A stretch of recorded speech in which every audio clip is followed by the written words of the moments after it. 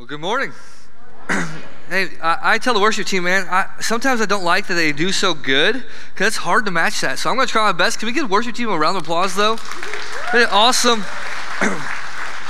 Hey, it is good to be here with you. My name is Nathan, like Julie said, and we're going to start a brand new series. But let me start this way. I get to talk to a lot of people in my job. I love talking, and so I get to talk with a lot of people, and what I've realized is everybody's different, and some are like really different and like not always good different, but they're different. And so we got a lot of differences. I've heard some crazy stories in the last 12 years of ministry, some that you wouldn't believe, some that are like, man, are you sure that happened? Like, I think I saw that in Star Wars. Like, are you sure that happened? But like all these crazy stories. But what I found is though we're all different and we come from different walks of life and different things going on, but I found this and working with all ages, is that buried deep within our souls, every single person, is a desire to live a life of significance, right? We want to live a life that matters, that has an impact. And for everybody, that looks different. And so you have your own idea of what that looks like, but you're like, man, I want to live a life that mattered. I want to live a life that left a legacy. You hear that word a lot. Or I want to have a good reputation. I want to do something rather than just go through the motions. We have this deep desire within us. Like one poet said, like, hey, at the end of the day, no one wants on their tombstone, hey, they made their car payments, right? Like, that's a big deal, but no one wants that. Or mine, like one day when someone comes to my gravesite and like a long time from now, they pull back the weeds and wipe off the moss. I don't want it to say, hey, he was all right. Like, he was okay. Like, I don't want that, right?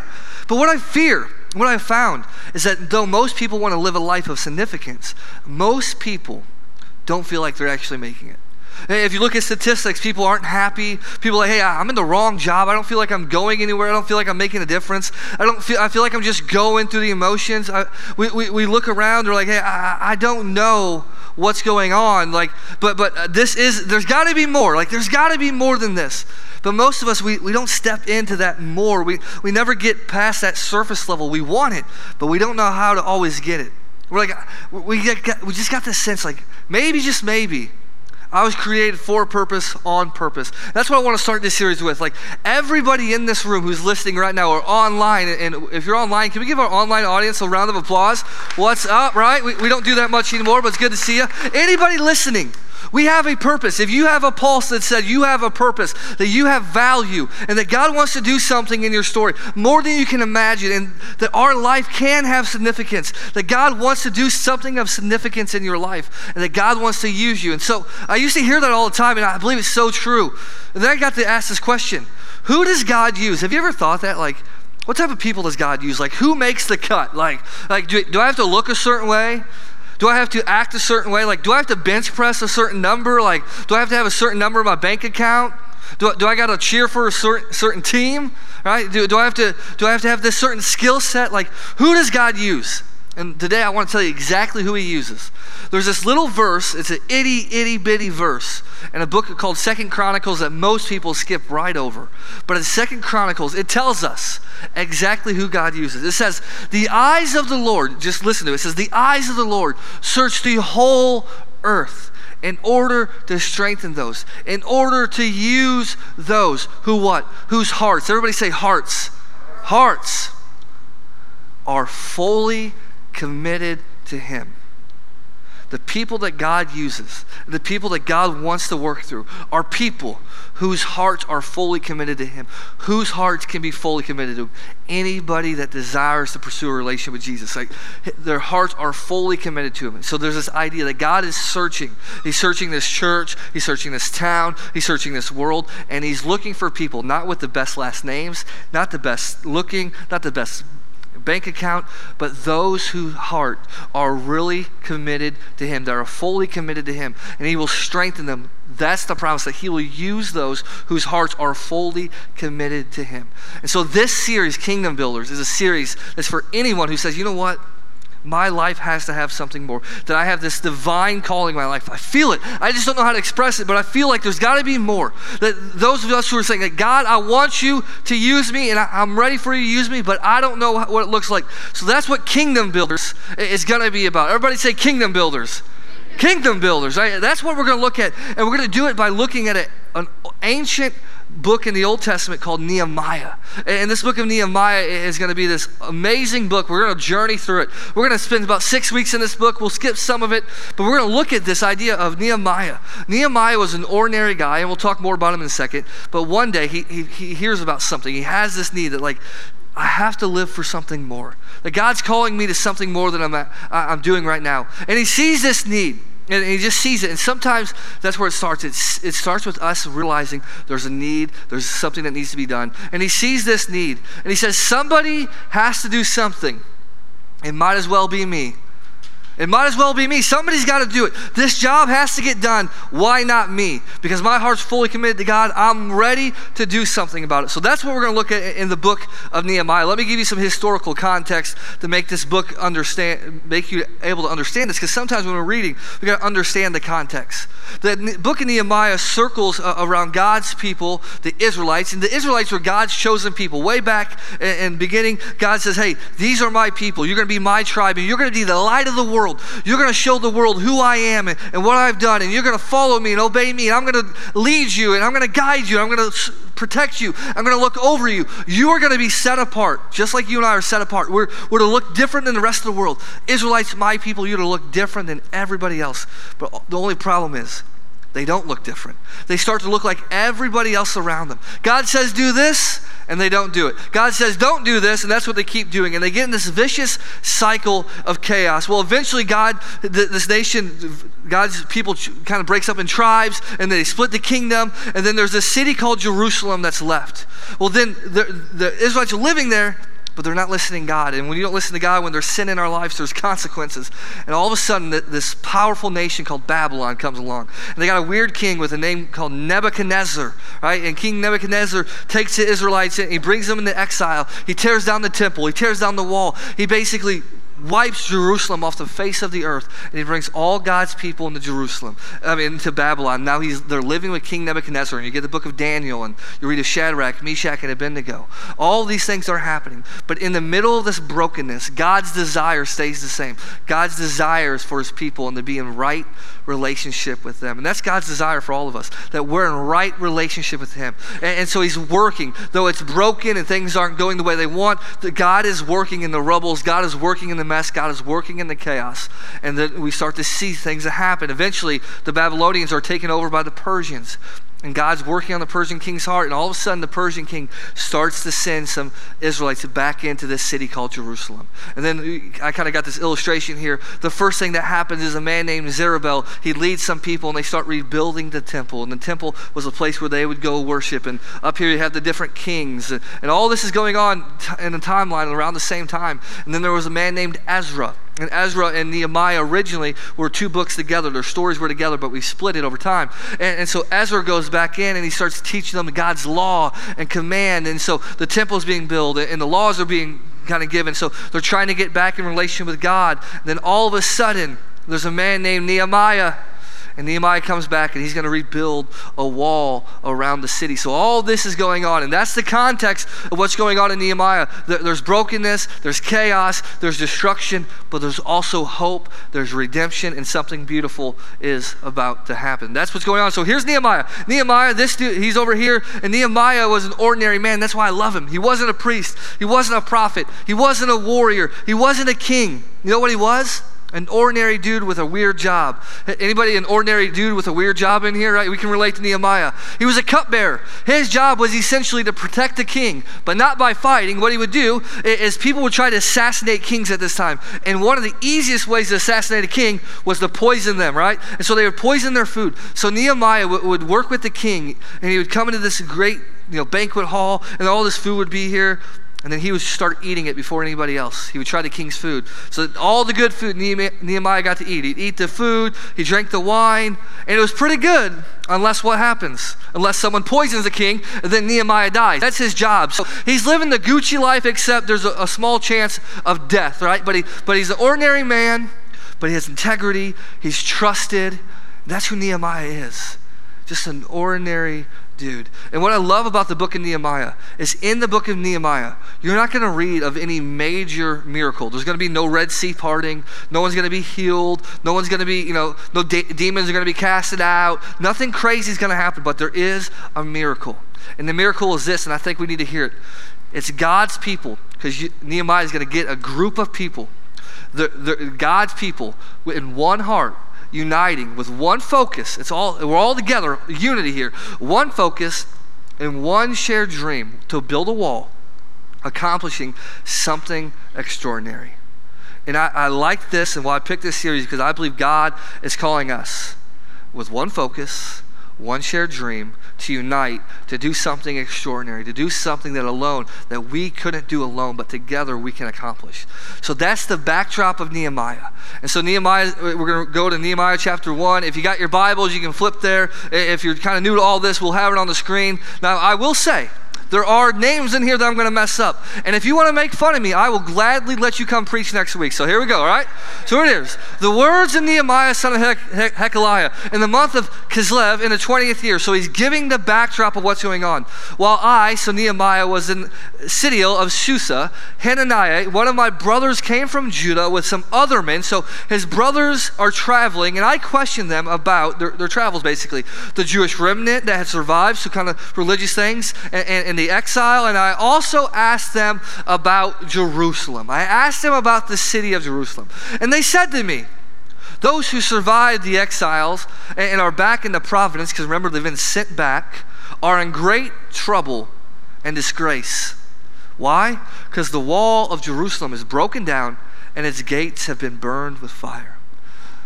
So Nehemiah's brother comes along, and Nehemiah goes, my man, bro, like, what's going on in Jerusalem? Like, what's going on? And he's like, hey, it's not good, dude. He's like, those who've even survived the exile, they're back there, and they're trying to do some things, but they're not thriving. It's bad, and they're disgraced. They're in disgrace because the city's broken down. They're in trouble because the walls are down. And the idea of the walls being down doesn't always connect with you and I, because we don't build walls around our cities. But in this time, you would build walls around your kingdom, because the wall was protection. And so if your walls are down around your city, like, you're in danger, because anytime you build something, somebody can easily just come in and knock it down. He's like, bro, it's bad, it's disgraceful, it's grim, it is not good. So Nehemiah gets this news. That's the first thing we read. And then in verse 4, it says, when I heard these things, I sat down and wept. Everybody say wept. Wept. For some days. And some scholars say, in other translations, says, for 40 days I mourned, and I fasted, and I prayed before the God of heaven. Nehemiah gets this news, and he's heartbroken. It literally brings him to tears of mourning. And what we see is he gets something called a divine burden. What I mean by this, something that God put on his heart, broke his heart, and he felt like, I have to do something about this. That this is my significance. This is my purpose. He hears about the wall. This is the burden that God's given me. I have to do something about this. I don't know what, I don't know when, but I have to do something about this. And I think so many times when we lose our passion, we lose that little spark, when we feel like we're going through the motions, is because you and I forget we have a divine burden. Divine burden. Like, it's these things that break our hearts. It could be you see something, like, I got to do something, right? Like, you see, like, hey, I can't just sit here and do nothing. We got to have a divine burden. But so many times, here's what happens: we don't. Like, we're so overwhelmed with everything. Like, we're here, but we're not mentally here, spiritually here, mentally. Like, we're just like, we're here, and we hear something really bad happens. We're like, man, that stinks for them. Somebody should do something about it. But I'm not going to, right? Like, we don't allow our hearts to be burdened. And I don't think we're called to live that way. I don't think we're supposed to live that way. But I think so many times we can get in this rut where we're not living with this divine burden. It kind of reminds me of someone back in Rising Sun, an older gentleman who was in his 70s, and he was retired. He's a retired sheriff. And he was one of those guys he's in his 70s, but you look at him like, man, are you sure you're not lying? Like, you look like you're like 50 at the oldest. And he was in really good shape. And so he retired, and then he started a new job. I'm like, bro, you are crazy. Like, you're retired. Like, when you retire, go to the beach and sip pina coladas or something, man. Like, why are you working so much? He started another job where he would just go around fixing people's stuff, like my kind of stuff. I can't fix nothing. He's like, he would come over and he'd fix it. He worked 50, 60, or even 70 hours a week, working more than he did before. And I'm like, dude, I don't think you understand what retirement is, right? Like, I think you got it backwards. You're not supposed to work more. And I was like, why do you do this? And he said this: you have to have a reason to wake up. I was like, dude, that's a sermon right there. Like, hey, good job. Like, you're preaching next week, right? You have to have a reason to wake up. And he said, the day you stop having a reason to wake up is the day you start dying. He's like, we have to have a reason to wake up. We got to remember that we're here for a reason, for a purpose, and that God wants to do something in our lives. It's not just to go through the motions. It's not just to be on that scroll of social media and TikTok. It's to live with passion and purpose. And I want to tell you this: no matter where you are today, I don't care if you're on the back nine, as they say. I'll let you judge that for yourself, or if you're on the front nine. I feel like I'm still on the front nine. Like, I'm only on hole 2, baby. Like, I still got a lot to go, right? Whitney's shaking her head, but I feel good still, right? I want you to hear this. This is so important, because I think somebody needs to hear this. In every season of your life, you have a reason. And if there's a season, you have a reason. In every season of your life, you have a reason. And it may be different in every season, but right now, right here, you have a reason and you have a purpose, and God wants to do something in your life. And Nehemiah realizes that he gets this news. He's like, I have a reason. My brother brought this to me, and I hear this, and it's moving me so much because I have a reason in this season as a cupbearer. But it's not to be a cupbearer. It's to be a kingdom builder. It's to be something more than I am right now. And so we want to look at him and say, how do I become this kingdom builder? And so what I want to look at is just kind of break down chapter 1. And the first thing it starts with is allow something to break your heart. Now, I know you're thinking, hey, man, I don't let nothing break my heart, right? Like, you've had your heart broken so many times, like you're a country song by now, right? Like I don't let nothing break my heart. And I'm going to tell you, listen, Taylor Swift makes billions of dollars with a broken heart, okay? Broken hearts can do something, right? But allow something to break your heart. And I think we just got to look around and allow something to break your heart. And maybe it's something that doesn't sit right with you. Maybe it's something like, that's not the way it should be. Maybe it's like, I can't stomach this.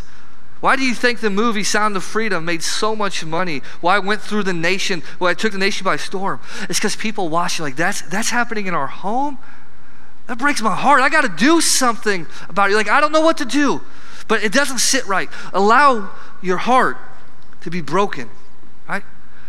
You can have a rough exterior, but have a soft heart, and allow God to work and move in your heart. Because you can hear about a problem and hope somebody does something about that, or you can let it break your heart and be that someone. So I think we got to stop and ask, what breaks my heart? What breaks my heart? Because I believe when you start answering that question, you're one step closer to your purpose. Because what breaks your heart may be different. All our hearts break for the same things. But there are specific things that God's placed on my heart and placed on your heart that's different, that breaks my heart that wouldn't break your heart. At 16 years old, my mom was crazy, and she decided, when I was 16 years old, my mom was crazy and decided to have another kid. I'm like, Mom, do you not see our family? Like, we are messed up already. Like, let's not add another one to this, right? And so she had another kid, and they did all the testing, and he was all good, and he was going to be a perfect little, healthy little boy, and he was born. And right away, we kind of noticed, like, hey, something's off here, and we found out real quick that Jace was born with Down syndrome. My youngest brother, Jace, has Down syndrome. He's 16 now. But I remember when I was 16, his age, the guy, when I held him in my hands and I looked at him, I remember that God put a burden on my heart. And that burden started with a little phrase, you matter. Nathan, your job in life is to teach everybody, no matter what they look like, where they're from, what they're going through, that they have value, honor, and dignity in God's eyes. And also put another burden on my heart. I love the underdog. I don't let anybody look down on Jace. Like, we treat Jace exactly the same. He's a punk. He's 16-year-old punk, right? Like, and we treat him just the same. But Nathan, you got to look out for people like that, because not everybody does. And we've seen people treat him differently just because of the way he looks. Another burden that God placed in my heart when I got a little older was like, hey, Nathan, you know how someone reached you with the message of Jesus? and you're from a family that didn't believe in Jesus and you didn't know Jesus, like that's what I want you to do. Those are burdens that God has placed on my heart. And there's burdens that God has placed on your heart, and that is your purpose. And God's saying, I want you to be the someone who does something about it. I love this quote.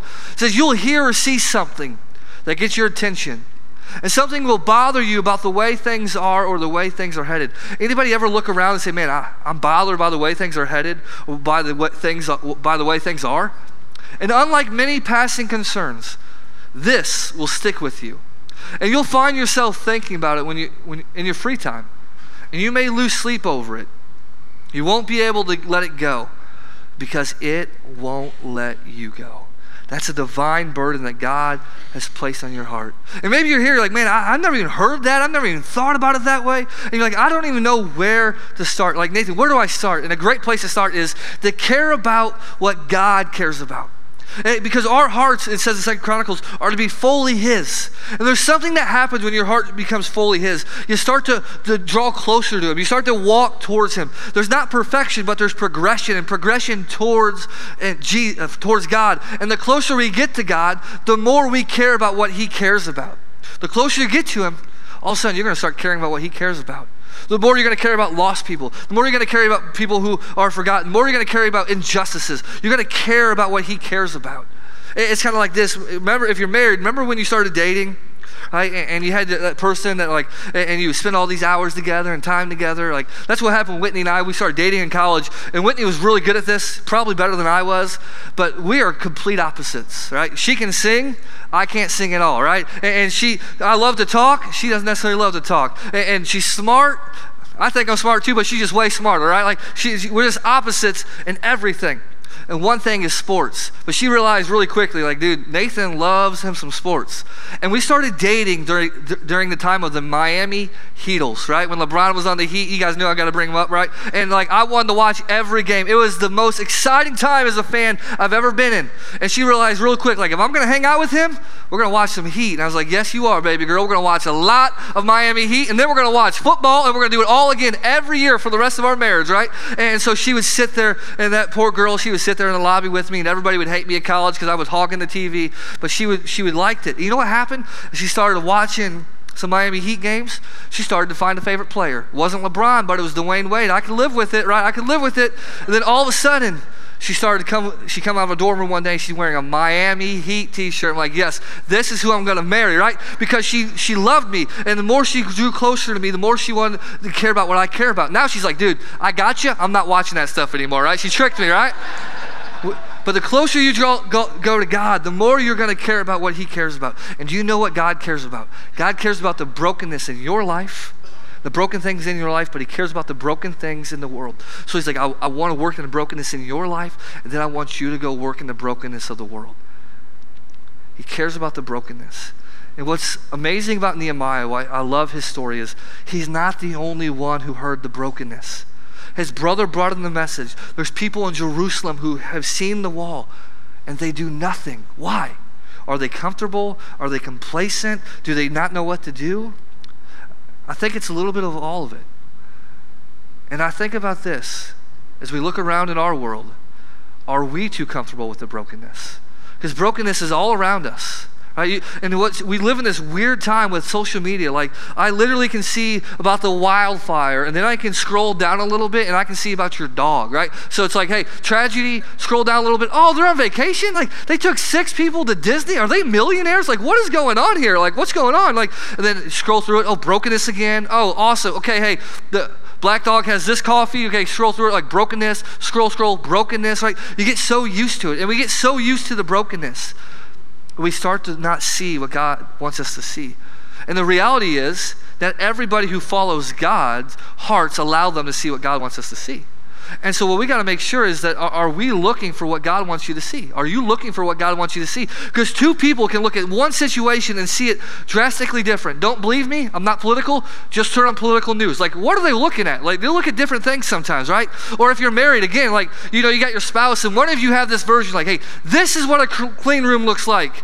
And then the other person is over here, and this is what a clean room looks like. And like, it doesn't look the same. Or at our house, like, I think I can throw dirty clothes on the bedroom because when I open the door, it's just like, it's a hamper, right? As soon as I open the door, it's a hamper. Whitney's like, no. We bought this at IKEA. You got to put your clothes in here. And not only do you have to put your clothes in here, you got to color code them. Like, whoa, you're asking for way too much, right? Throughout college, they just washed them all together on cold, right? Like, so it's like, you just see different things. And so you got to see what God wants you to see. So Nehemiah sees what God wants him to see. And this is what happened. It says, for some days I mourned and fasted and prayed before the God of heaven. And I wish we could break down all this, but we're going to look at one thing that he does. And this is the step that I believe is so skipped. I believe we see the brokenness. I believe at times our heart is broken. And I believe sometimes we want to take action. But there's a step in the middle that we often skip. And it's neglected, but it's necessary. And what Nehemiah is about to do, we read from this, is he prays before he plans. Sometimes we need to pray before we plan. And that's really hard. Because a lot of us, if you're like me, like I see a task and I want to do it. I see a problem, I want to fix it. Like Ice Ice Baby, right? Like, see a problem, I'll solve it, right? Like, I want to fix it. And you're like, I got to fix it by myself. I got to handle this myself. But before Nehemiah does one single step, before he takes one action, you know what he does? Before he takes a single brick, he stops, he mourns, he fasts, and he prays. You know why? Because prayer changes us. And the greatest thing that we think, or the greatest mistake we make with prayer is we think, God, let your will align with me. What prayer does is it allows our hearts, it all goes back to 2 Chronicles, it allows our hearts to align with what God wants us to do. It allows our hearts to align with God's heart. And God wants to work to those whose hearts are aligned with his will and are fully committed to him. Prayer allows us to say, hey, this situation, this brokenness in the world, this brokenness in my life, God, I can't do it on my own, and I need you. I need you to work, because if you don't work, I'm going to end up in the same rubble, same brokenness I was in before. So Nehemiah, before he does anything, he prays. And he teaches us this very uncomfortable spiritual discipline of hurry up and wait. Anybody love to wait? Anybody hate waiting? Anybody hate? I hate it. There's somebody that told me once, like, hey, as you get older, you'll like waiting more. It's like, bro, you don't know me. I hate waiting. I can't stand to wait for nothing, right? I hate waiting at the BMV. I hate waiting in a line. Like, I really hate when you put an online order in and like, you're like, I'm going to pick it up at 12:15. You get there at 12:15. They're like, yeah, let us cook that real fast. Like, bro, I put it in for 12:15, so you cooked it before I got here. Like, I hate waiting. But Nehemiah, he has to wait. He's going to hurry up and see the need. He's going to pray, then he's going to wait. Because what waiting does is it allows us to trust God's plan. And here's the hard thing about waiting. I'll give it to you straight. It stinks, but not everybody has to wait for the same amount of time. Sometimes you pray and God works in 1 hour. It's like, wow, God, that's amazing.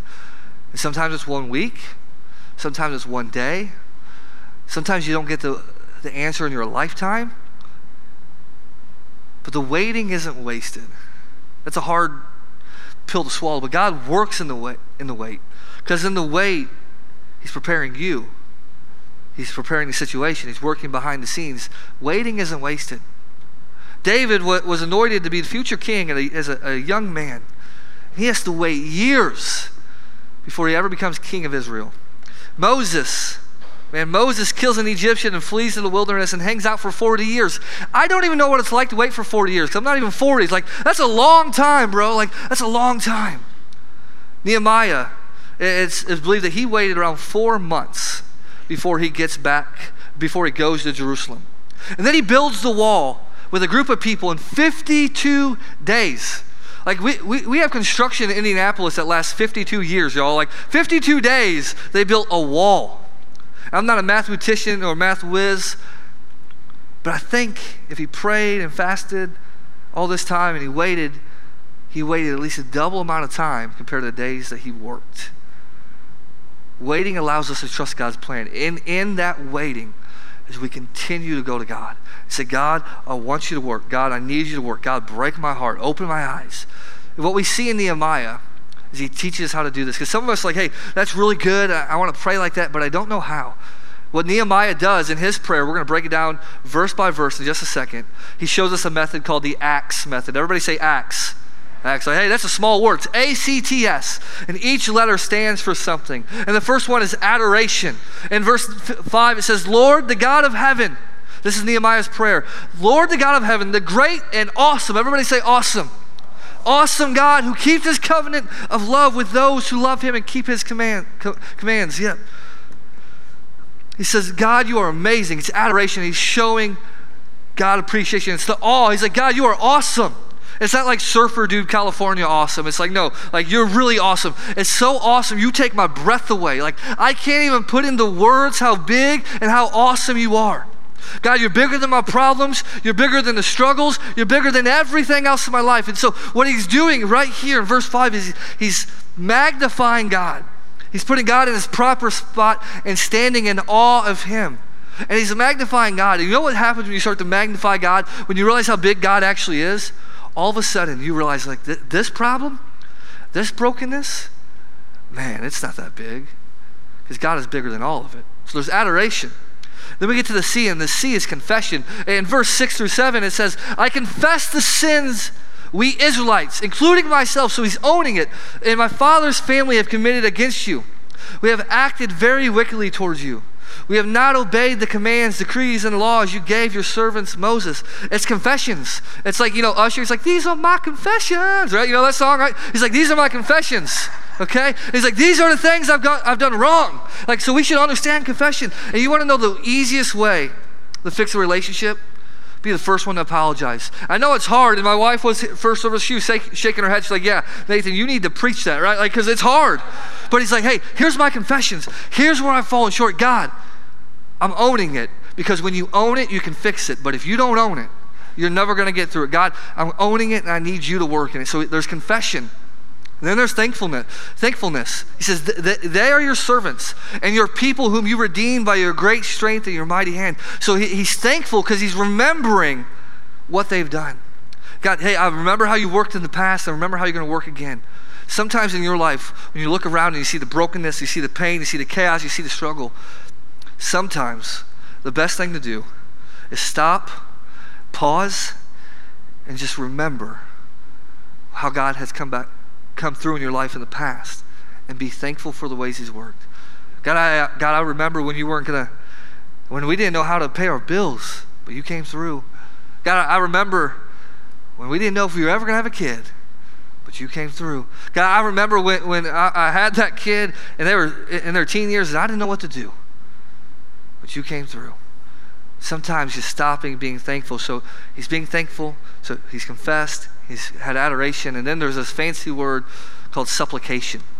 And it says, verse 11, Lord, let your ear be attentive to the prayer of this servant and to the prayer of your servants who delight in revering your name.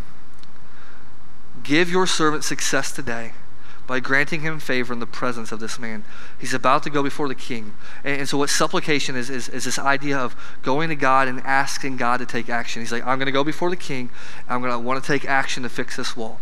Supplication is this big, bold prayer. And Nehemiah says, God, I'm praying this big, bold prayer that you come through, that you take action. Not only do you take action, but you use me to be the one who takes action. So God, help us get favor in the king so we can go back and do something. And sometimes we just need to pray big prayers. God, hey, God, we're praying that we take back this city. God, hey, we're praying that you take back this generation. God, we're praying boldly that you do something in us and through us. God, what we're praying is that you use us to become kingdom builders, that we're building your kingdom here on earth. God, we're praying boldly, and we know we can't do it alone, but we're going to do it through you. That's what supplication is. So this is how Nehemiah prays, and we're going to see what this prayer unleashes, because prayer unleashes God's work in our life, and he works in ways we can never imagine. Nehemiah was about 600 to 800 miles away when he heard the news of a broken wall. That's somewhere between, from us, it's about the distance or further than New York City. But he had a vision, he had a divine burden. And he said, somebody's got to do something. It might as well be me. And his heart broke. He goes to God, says, God, let me be that someone. And God's going to work. And in the same way that God worked in Nehemiah's life, he can work in our life. Because we have divine burden, we have a calling, and Jesus has given us a passion and a vision to live with. In Matthew 5, on the Sermon on the Mount, Jesus is talking to his followers. He says, in the same way, let your light shine before others, that they may see your good deeds, because your hearts are fully mine. And when your hearts are fully mine, you will live the way I want you to live. Your good deeds, and glorify your Father in heaven. Jesus says, the burden I've put on all your hearts, there's many separate burdens, but the big burden that everyone carries is to be the light. To be the light in your classrooms, to be the light in your towns, be the light in your community. And maybe you realize all of a sudden that maybe I'm in the classroom, maybe I'm in the job, maybe I'm in the season that I'm in right now for a time such as this in 2023, to be the light in this world, to be the light in this community. And I know you can look around and you can say, man, things are bad, and things are doom, and things are awful, and things are so dark. But the hope is this, that the darker the world, the brighter the light can shine. And just like how Nehemiah got the opportunity to go back and build a wall in 52 days, God has given us opportunity to build his kingdom here on earth. That's what God wants, to build his kingdom here on earth. And what's amazing is he chooses us, ordinary, broken, flawed people, to come together in one dream, one focus, and one vision, to be kingdom builders, to build his kingdom here. And together we can do something extraordinary. Allow God to break your heart. Don't ignore the burdens he placed on your heart, and don't disqualify yourself if he's called you to it. So we're going to pray, and we're going to sing to the only God who changes us, only God who can work through us. So go ahead and stand, and I'm going to pray. God, we're so thankful that we are called to be kingdom builders, to do something in your kingdom, to bring the light in this world, into our lives, into our communities. God, so we're saying bring the light in our kids, in our parenting, in our schools, in our workplaces. But God, break our hearts and open our eyes and allow us to be the hands and feet to go and do something in this world, to build your kingdom here. God, we're going to praise you. That's all we know what to do. We can't always put into words how you want to work in our lives, God. But we're going to praise you because you're the only one who deserves our praise. It's your name we pray. Amen.